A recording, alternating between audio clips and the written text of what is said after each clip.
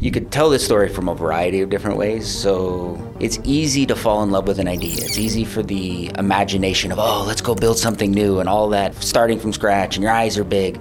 But because I have done this so many times, there was very little delusion in my head of what it was actually going to take. And I wasn't sure I had that in me one more time. I went to my wife and I'm like, I'm not sure if I want to keep doing the financial service company. I think I want to sell it. She's like, what are you going to do? And I'm like, I think this training layers thing is something. I need to spend the next 90 days figuring out, is it a product or a feature or a company? Where do you think your entrepreneurial journey started? I've never been the fastest. I've never been the smartest. I've never been the tallest. I've never surely been the prettiest, but you can show up early and you can go home late. And so, people have asked me a lot of times, what's my superpower? And this sort of goes into that, it's the ability to absorb pain. And so if you never come off the field, it's amazing the opportunities that are presented to you. I always laugh going, a little kid from Iowa. There's always an opportunity to say, what can I do in my free time to make sure that, really I have some money. We didn't have a lot, right? It was one of those things, but it was nice to be able to buy the candy that I wanted, to be able to go to the movies, to be able to do the things that other kids could do that we couldn't. And so it was complain or go figure it out. And so I was always sort of a let's go figure it out person. Welcome to Funds and Founders. This weekly show is tailored for Austin founders navigating the early stages of their entrepreneurial journey. I'm your host and fellow Austinite, Abhinav Sinha. If you're looking for the motivation and the insight needed to build a successful company, you're in the right place. Today we have on Bret Siers, who's a local Austin founder. He went to UCLA, did a stint at Stanford, ran a financial services company for a while, did a leadership and coaching company with your wife, if I'm correct. Mm-hmm. Has a family of 2 kids. Four kids. And currently is the CEO of Training Layers, the tagline being the GPS of software. Why don't you give yourself a quick introduction, Bret? Well, thank you for having us. This is fun, or having me, I guess I should say. My name is Bret Siers. I'm, as you said, the founder and CEO of Training Layers. You could tell this story from a variety of different ways. So earlier this year, 2023, I sold my financial services company. That had run its course, been 25 years, and was at a place where it was about to really, really grow. But for that to happen, it was going to take 3 to 5 years of next level in it, right? We sort of built a foundation for it to grow a national scale company, but it was going to take me diving in and really going back to where it was to build anything. And I wasn't sure I had that in me one more time. And at the same time, the idea of Training Layers had sort of come together and had proven itself as a viable thing. I started, actually, it's funny, a year ago this week. Okay. After Christmas, I went to my wife and I'm like, I'm not sure if I want to keep doing the financial service company. I think I want to sell it. She's like, what are you going to do? And I'm like, I think this Training Layers thing is something. She's like, what do you mean? I'm like, I need to spend the next 90 days figuring out, is it a product or a feature, a product, or a company? And you and I talked about this was one of the first conversations, was because I think it's easy to fall in love with an idea. It's easy for the imagination of, oh, let's go build something new and all that beauty of starting from scratch and your eyes are big.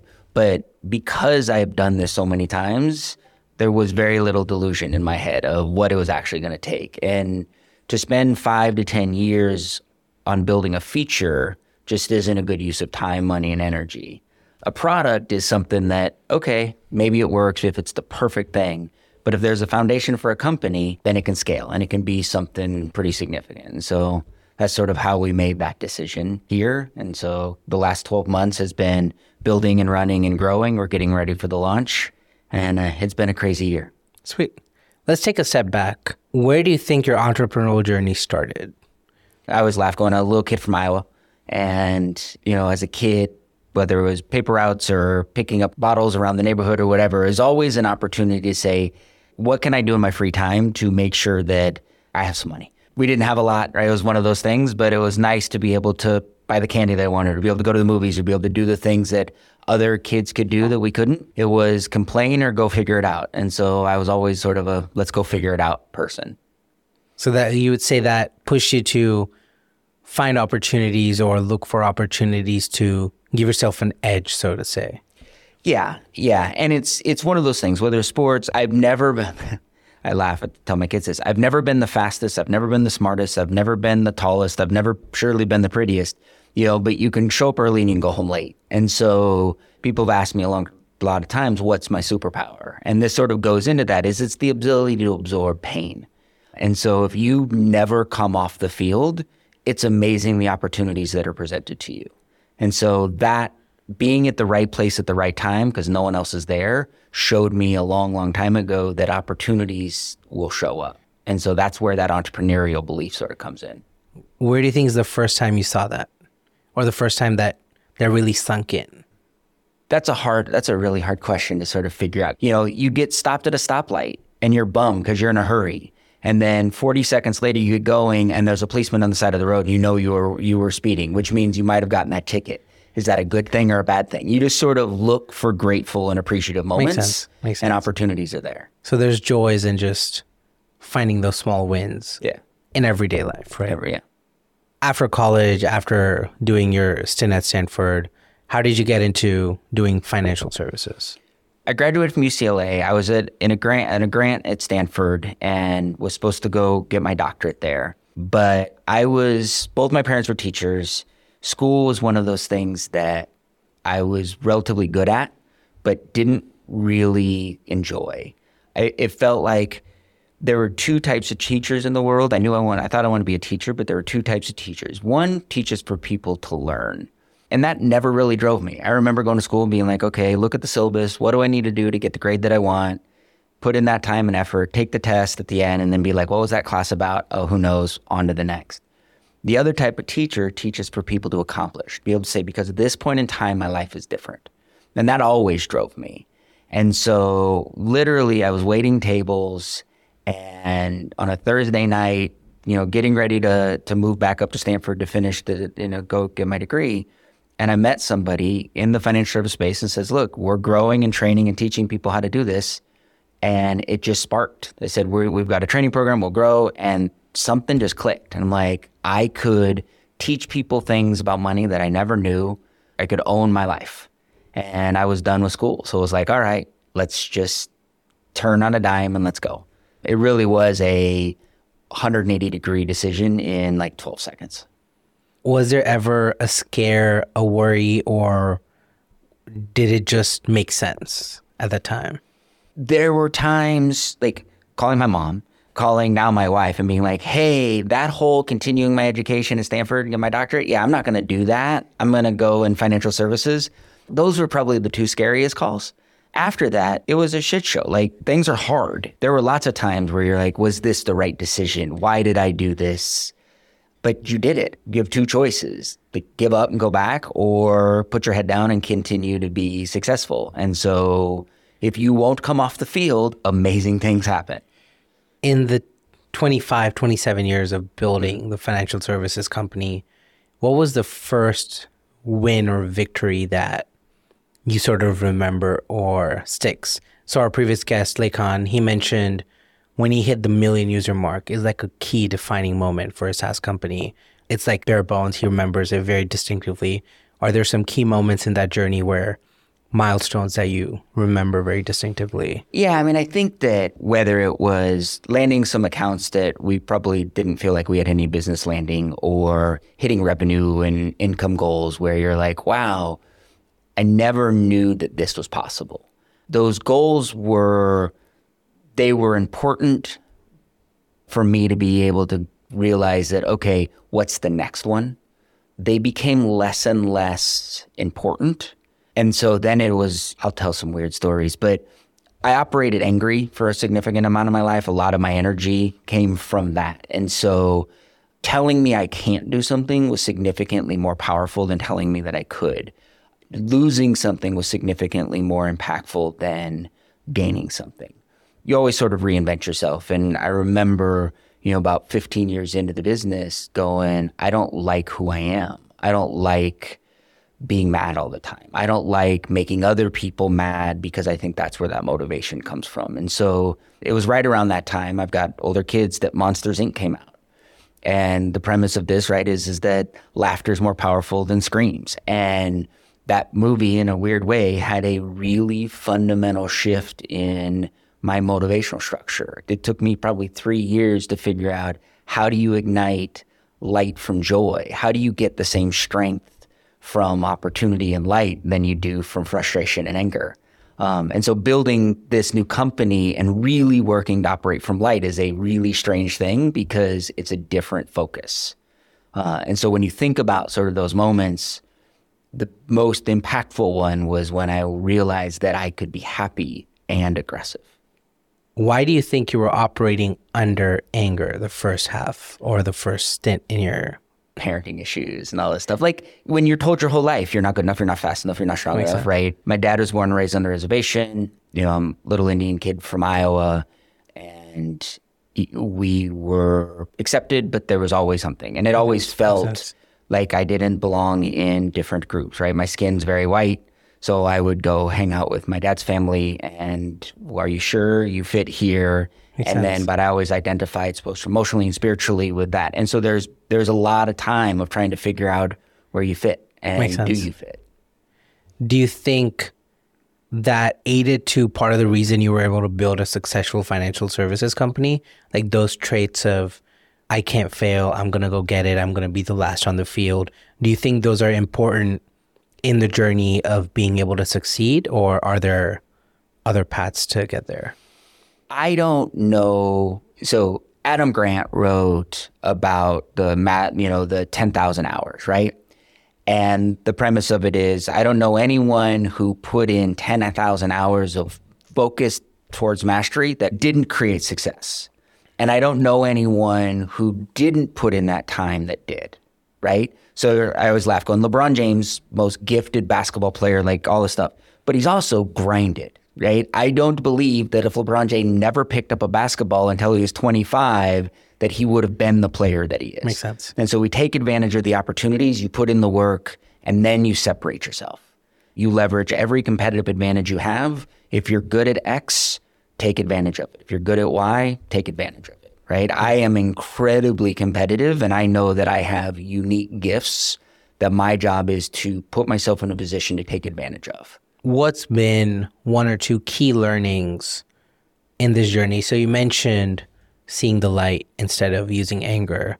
What are one or two other learnings in building your financial services company that you think you've come out of? I think communication is everything. I am an introvert by nature, right? I don't enjoy being the center of attention. I'm not really a gregarious person. Now, people who know me and see me on topics get confused because I can get excited, and I'm an excitable person if there's something that I believe in or something I want to communicate about. But one of the things that I had to learn was, and I call it, freeways and on-ramps, right? So what I studied was that there are people who are really good communicators. They're really good networkers. They're good talking with folks.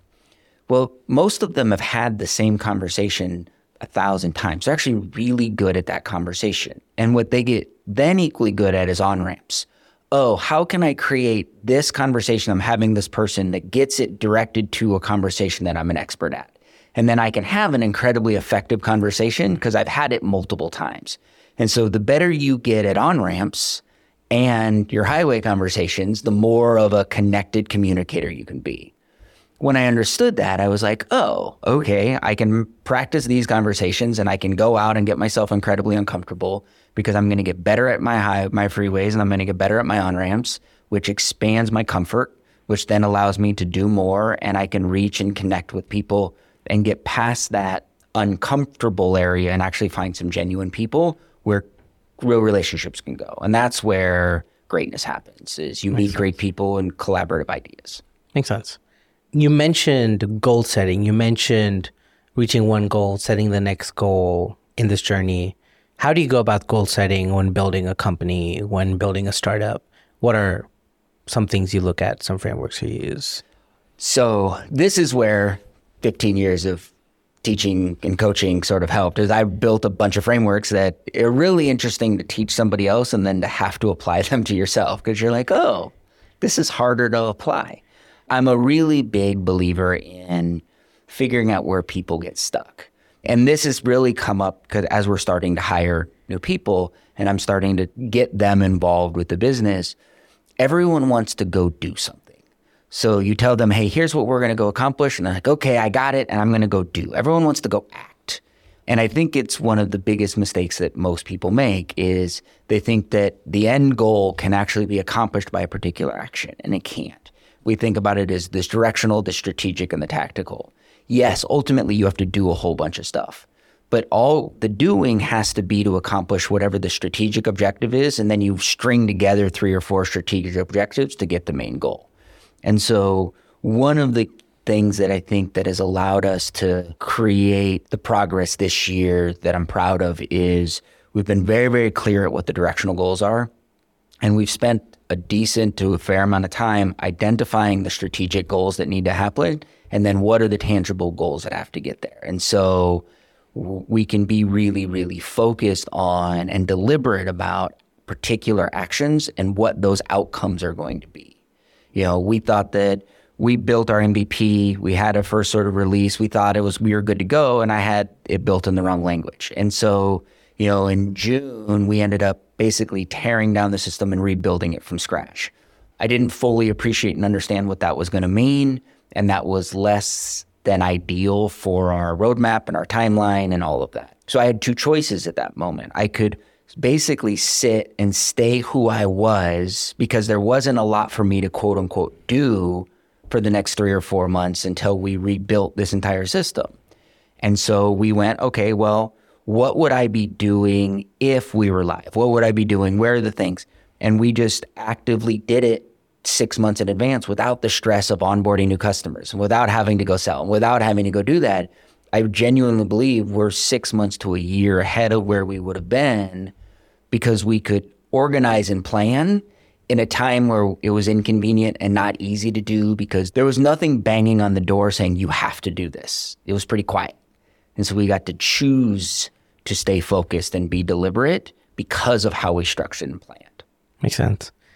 Do you do goal setting with a team, with a leadership team? Is it just you, or how do you best like to do goal setting?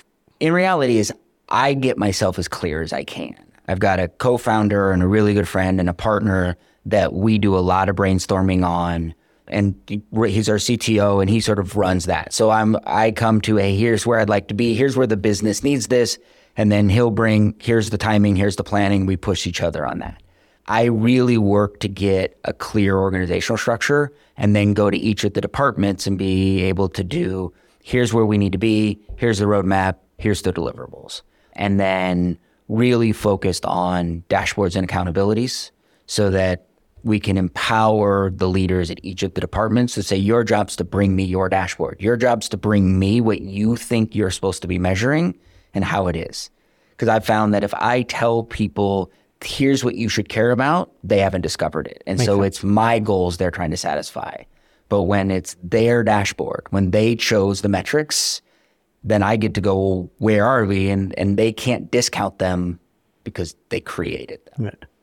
Isn't it funny when early on, as a founder, you're all of your departments and you're all of your dashboards and you're like, everything's supposed to just move and happen. And I find it funny because sometimes I talk to founders and they use the same analogy, but it's them on every side of the board. And I'm like, I like that you're still thinking about this as business units, even though it's a 2-person team. That means there is some structure. You're thinking about structure and scale and future, and there's some maturity there. But I like that train of thought. What was the change and pivot like from going from financial services company to tech product? And how long was that in between change pivot? Oh, it was a day. And it's been crazy. The goal was I'm going to take Q1 of 2023 and I'm going to immerse myself in the Austin startup space. And I'm going to figure out, is this a feature? Is this a product? Or is this a company? And I got some early traction and had some good conversations and then ended up at a dinner with some interesting folks. And my wife and I were drinking and we were having dinner and she looks at me and she's like, hey, you should tell them what you're working on. And I pitched the basics of training layers and both of them are in the tech space and both of them are like, if you have it, I'll buy it. And it was one of those sort of like, we all maybe had an extra glass of wine and we were talking and I was like, are you serious? And we ended up in like a 10-minute, this is a serious conversation, and then disengage. And my wife and I are driving or going home. We're in the Uber home and we're like, so that was an interesting conversation. And literally woke up the next day and modeled out, okay, what would it take? What's the funding? What's like, if this is this is obviously more than a feature, is it a product or company? We realized that I'm 50. We've had some success and we've created some opportunities. But if we're going to go do this, there's an opportunity to fundamentally change the way users learn how to use software at scale. There's a potential opportunity to change the game. And so VC funding became something that was on the table for us to pursue, right? I don't think that everyone should try to be venture-backed. I don't think that it's right for everybody. I think you have to know what you're getting into and be eyes wide open of what that is. And sometimes that's easier said than done. But because of my investment licenses, if I was going to walk into a venture and I was going to pitch, like I didn't need them to sign the NDA, but I needed them to sign a selling away agreement that I was not actively and that just wasn't going to happen. And so the moment we realized that this is something we were going to do and it was going to be VC path, I had to sell. And so literally I called a buddy of mine that we had talked about a long time ago going, if I ever sold, he'd buy it. And I called him on a Sunday and said, you want it? Like, this is path. And he's like, really? Call me, tell me about tomorrow. And so by Monday, so that was Sunday, by Monday, we were in agreement. Tuesday, we filed to open up the company. So literally on a Monday, I sold the company. And on Tuesday, I formed the new one. Nice. So not what everyone says you should do, but it was sort of one of those, here, let's go. I mean, it took another month for the company, like for all the things, but essentially it was. So that dinner and those two conversations, was that conviction enough for you to make the move, or was there other validation that had happened? We'd had a lot of validation. This was sort of the icing on top. And it was a particular group of people that had no vested interest in being supportive. In fact, they're normally not by disposition. Not the people, but the position. And it was like, oh, our job is to reject ideas like this. And they were both, oh, okay. So then that sort of sparked this, okay, let's go. Yeah, it wasn't this one, but it was we're sort of getting there. And then it sort of lit the fuse on, okay, this is it. So I'm guessing sold a company, started a tech company. It's going to be all easy from here, right? Because, done it once, can do it again, right? Yeah. That was the strangest part, was being in professional services. I tell people, being in professional services, I've licensed and trained over 3,000 people. The number of people that would pass a test and then go make some transaction on the same week was like in the hundreds, because the product's baked. You can be sort of clueless, right? But you're like, hey, this is a good product. You should save, you should invest this. But in B2B SaaS, the product's never done. But you have to be. You get into conversations with people who know the words and the language. The expectation is you can play at this level from the word go. And so this year has been, I felt like a substitute teacher of 8th graders, right? I'm reading the book the night before, trying to understand what does LTV mean? Like, I just don't have a clue, right, in terms of this, but you have to. And that created an incredible urgency that I'm so grateful for, because it might have been easy to be like, oh, I've done this before. And it could have been 3 or 4 months where I sort of take the old school sort of energy into this new world and have nothing done.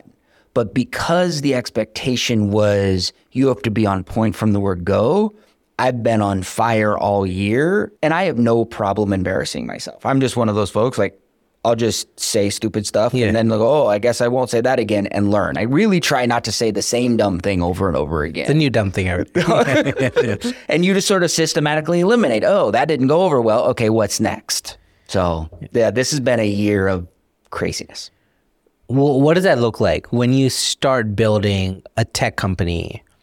What's the first thing you do, and what's that learning curve have looked like for you? Ours was a bit different. So in my old company, I had built a bunch of proprietary software. So the way Training Layers came was we had built software for our company. And it was FUBU, right? It was for us, by us, right? So I knew it worked. It was literally everything that I did, everything that allowed us to scale. But as the features increased and it got more and more robust, our usability and usage decreased, which if you're not in software, that makes no sense. Yeah. And it'd be whittling. I'm like, what's going on? So I jump on these Zoom calls with my team and I'd be like, what's going on? And I'm frustrated and I'm mad. I'm not curious, right? I'm in full candor. I am not empathetic during these calls. I'm frustrated. This is my leadership team. I'm like, you just do these 3 things. And I'm starting to watch these light bulbs go off. I'm like, how did you not know that?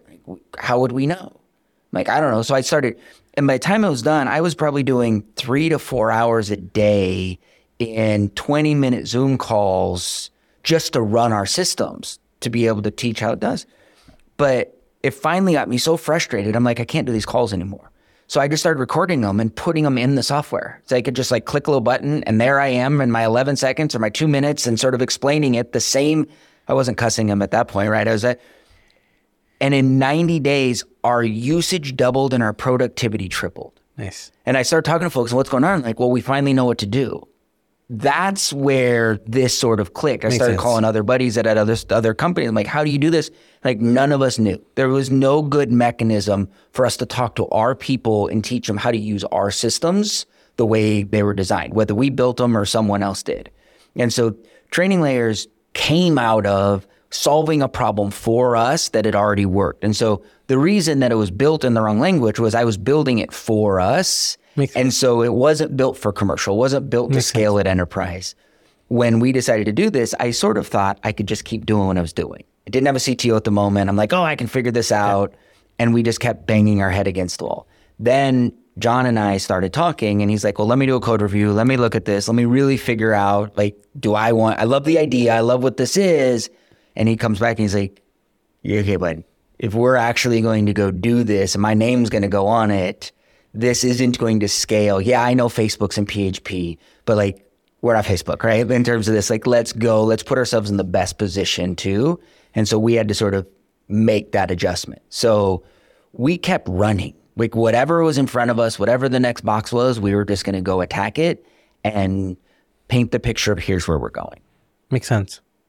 So you start the tech company, you have a rough idea of the problem statement, the solution, you have a MVP of sorts.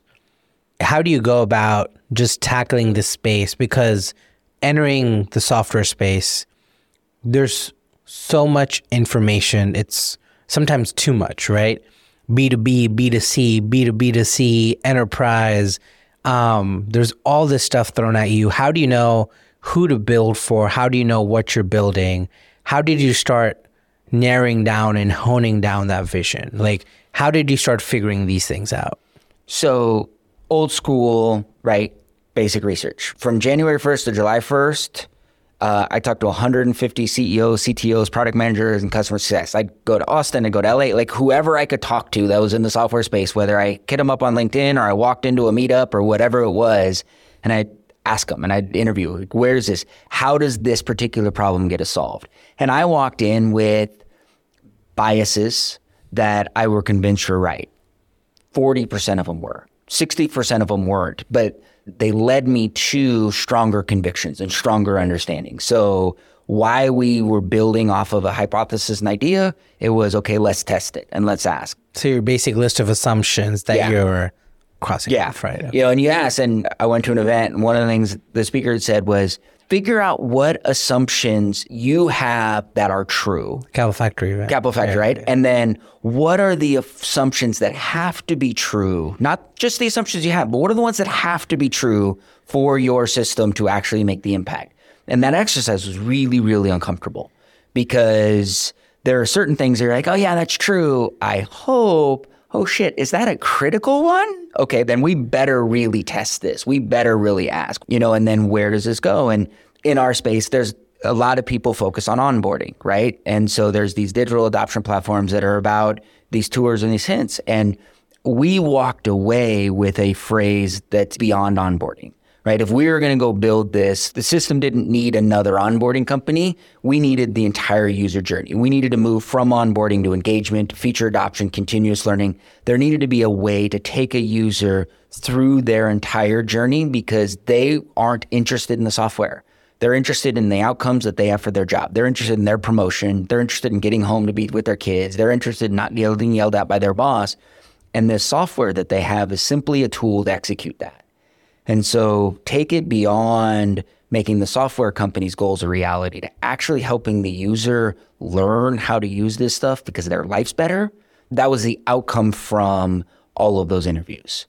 And so for us, we really think about this beyond, it's onboarding and beyond onboarding as a premise. What's been some of the best parts about starting Training Layers?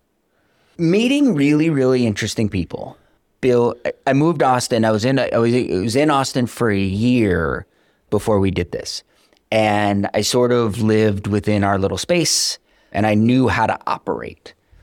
Building a new world was, okay, I'm going to go run into an entire ecosystem. Now, it happened to be Austin, which was great, right? I was in LA before, which would have been great. You know, you sort of surround yourself with an environment. I don't know if you're in an area that doesn't have that. It is what it is. You figure it out, right? There's a bunch of places on LinkedIn, right? There's a bunch of different meetups. There's things that you can do to solve your problems. But meeting amazing people and then figuring out, I have an idea. Can it work? Will somebody buy it? Like, that's such a weird thing to be like, I'm going to go create this thing that doesn't exist.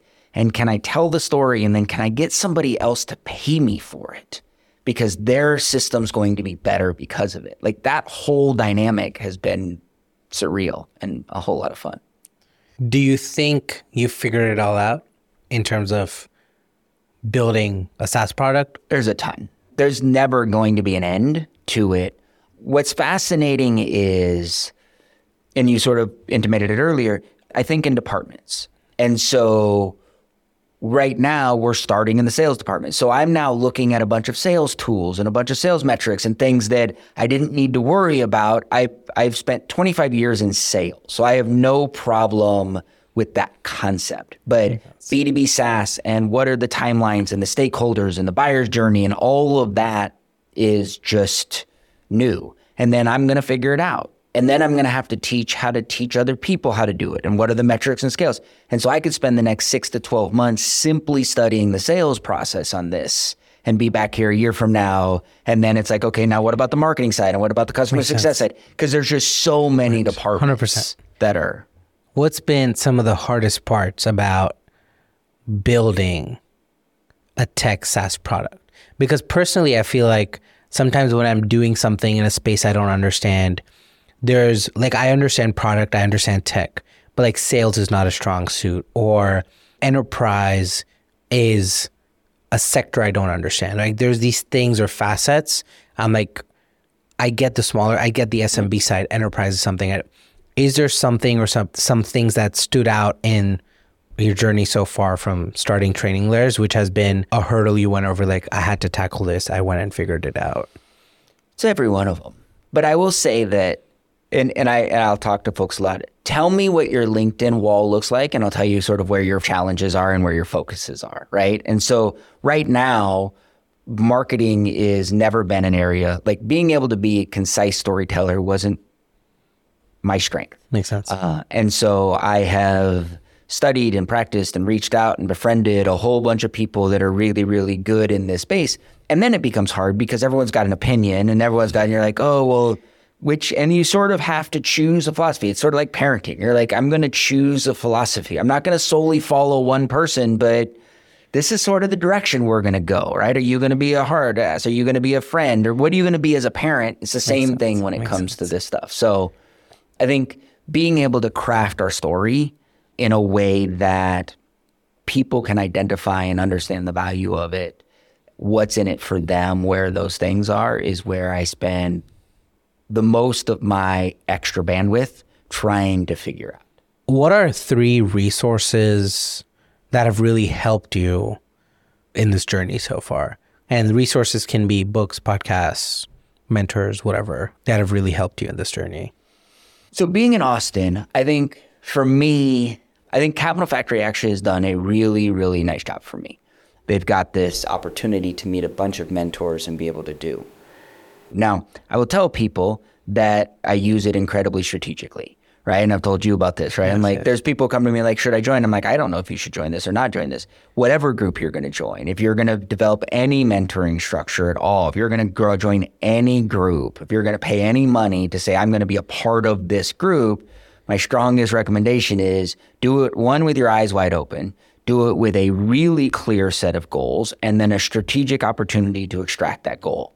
And if you're not going to do those two, don't do the third, because nothing just magically happens. 100%. But you can look at, okay, here's access to this group. What do I need? What do they have? What do I need? And how do I extract that? How do I put myself in this position and to be able to pull that? And so find some group like that. Can you mention what you leveraged? So in them particular, they've got a list of mentors that basically just publish, hey, you can have these 30-minute working sessions and coaching sessions or what have you. And so every week, I did this a lot. It's funny, I'm just doing it now. So probably the first 4 months, I would spend 20, 30, 40 minutes a day sort of running through it. I'm like, okay, I'm going to work on this topic. And so I would, who's available to mentor during this, these 2 weeks, and I would just backfill. I'm like, all I'm going to do is marketing, or all I'm going to do is tech, or all I'm going to do is sales, or all I'm going to do to sort of expand this. And I would do, my goal was 10 conversations within one topic and try to find people that had that level of expertise in that topic. And then I would start with the question, the very first one be like, hey, I'm just going to start talking about X, and I'm probably going to sound like an idiot on this call, but I just don't know. And then I would get 2 or 3 good points. And I'd go into the second one. I'm like, I'm trying to figure this out, but I got these 2 points. And then the third, by the time I was at the 10th call, I could have an incredibly clear understanding of at least the questions I needed to go spend the next 90 days figuring out.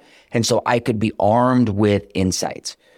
And that's how I used it. And I used it aggressively the first 6 months. And then for the next 4 months or so, I went and did all that work. And so I wasn't talking to them again. I wasn't on this process.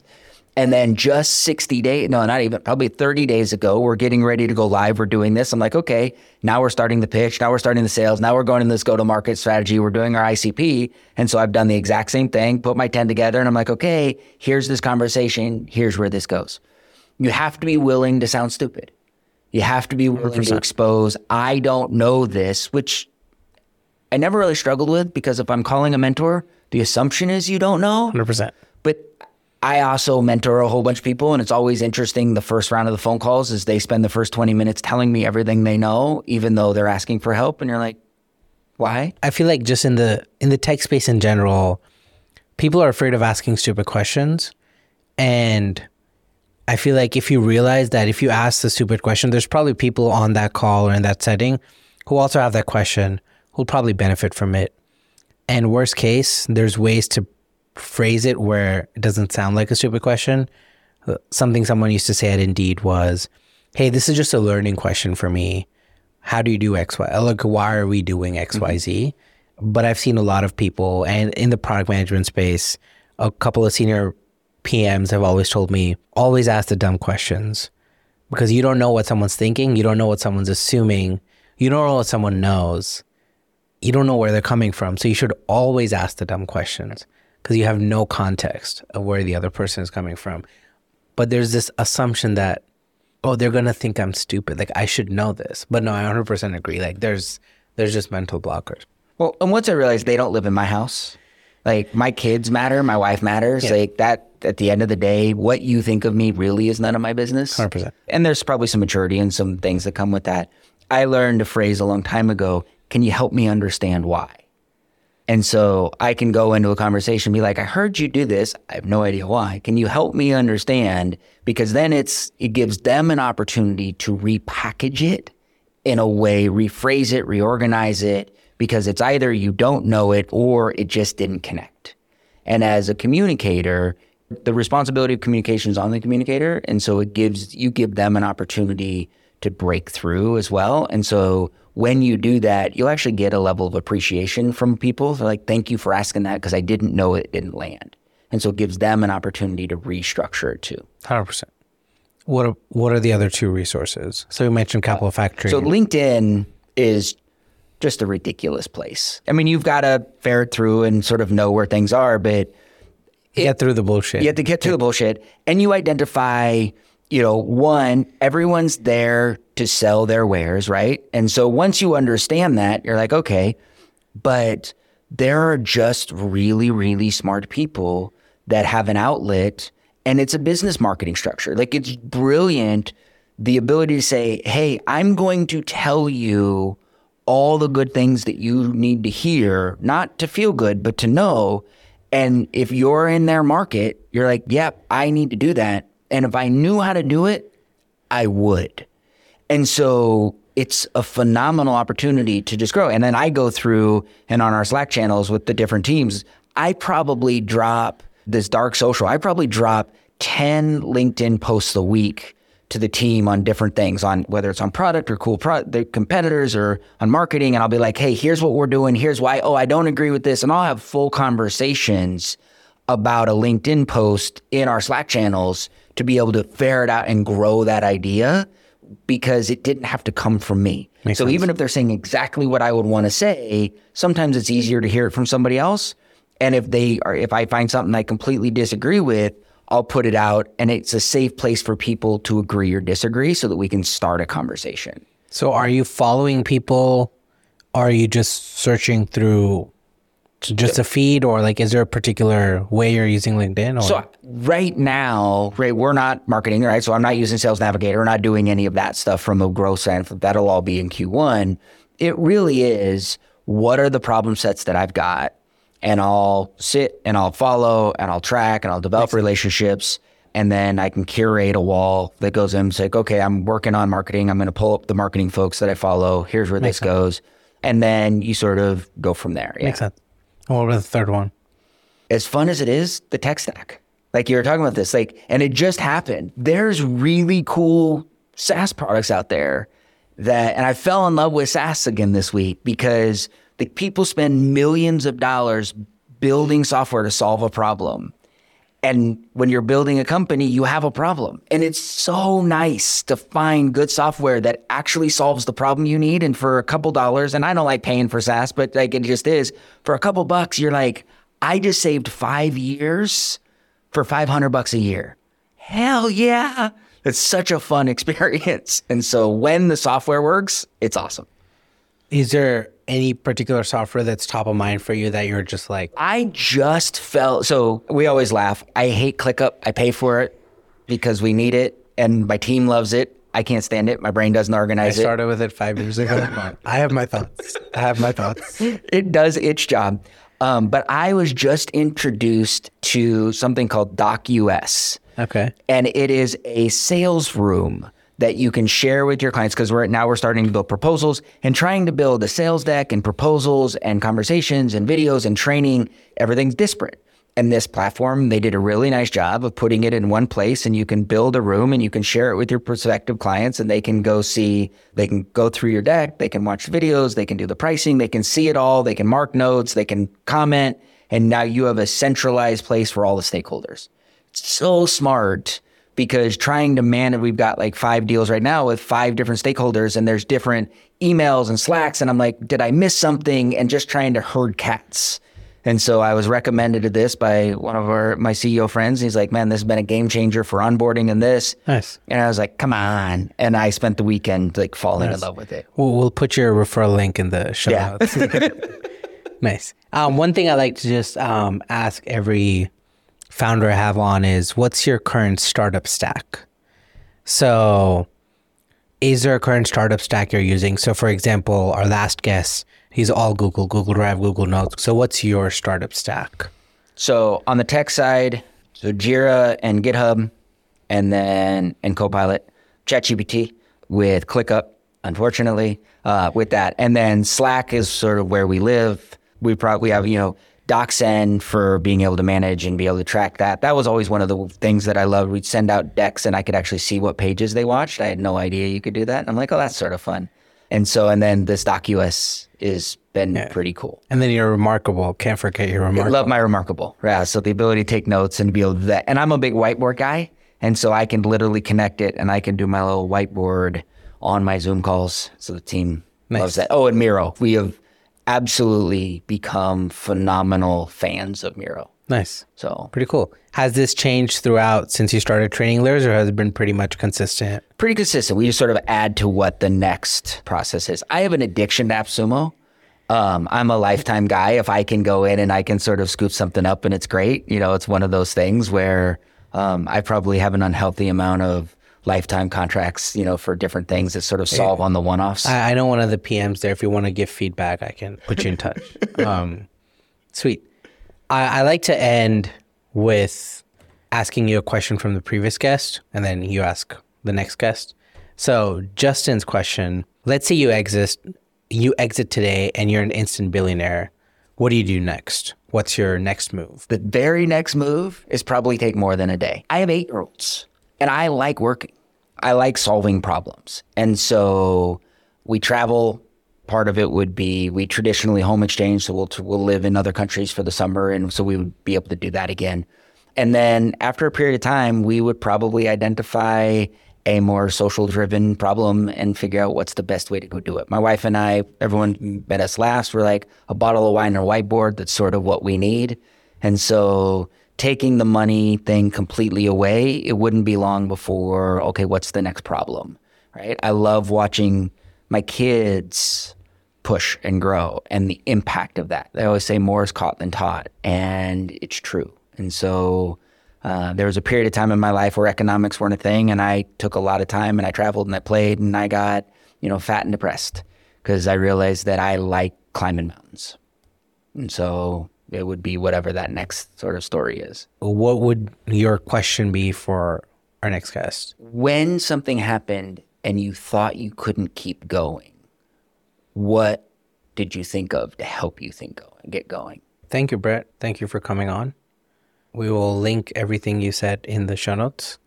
Is there anywhere the listeners can go find you? Anything you want to share with the listeners? LinkedIn. That's where you'll find us. Link in the description. Yeah, that'll all be there. One of the things that we're excited about, so because the real goal of this is sort of twofold. So one, we talked about being able to change the way users learn how to use software. But we're starting with the software layer because software companies understand churn, they understand retention, and so we need to do that. Where the real fun becomes is we're going to turn on an enterprise layer, which is going to allow the adopting companies to be able to embed their own training of how they use the software. And then ultimately we'll link them. So you could imagine one piece of software that has a training middleware that owns the entire stack, right? So that software stack, you onboard a new employee and the system understands not just a single piece of software, but how the entire stack works together.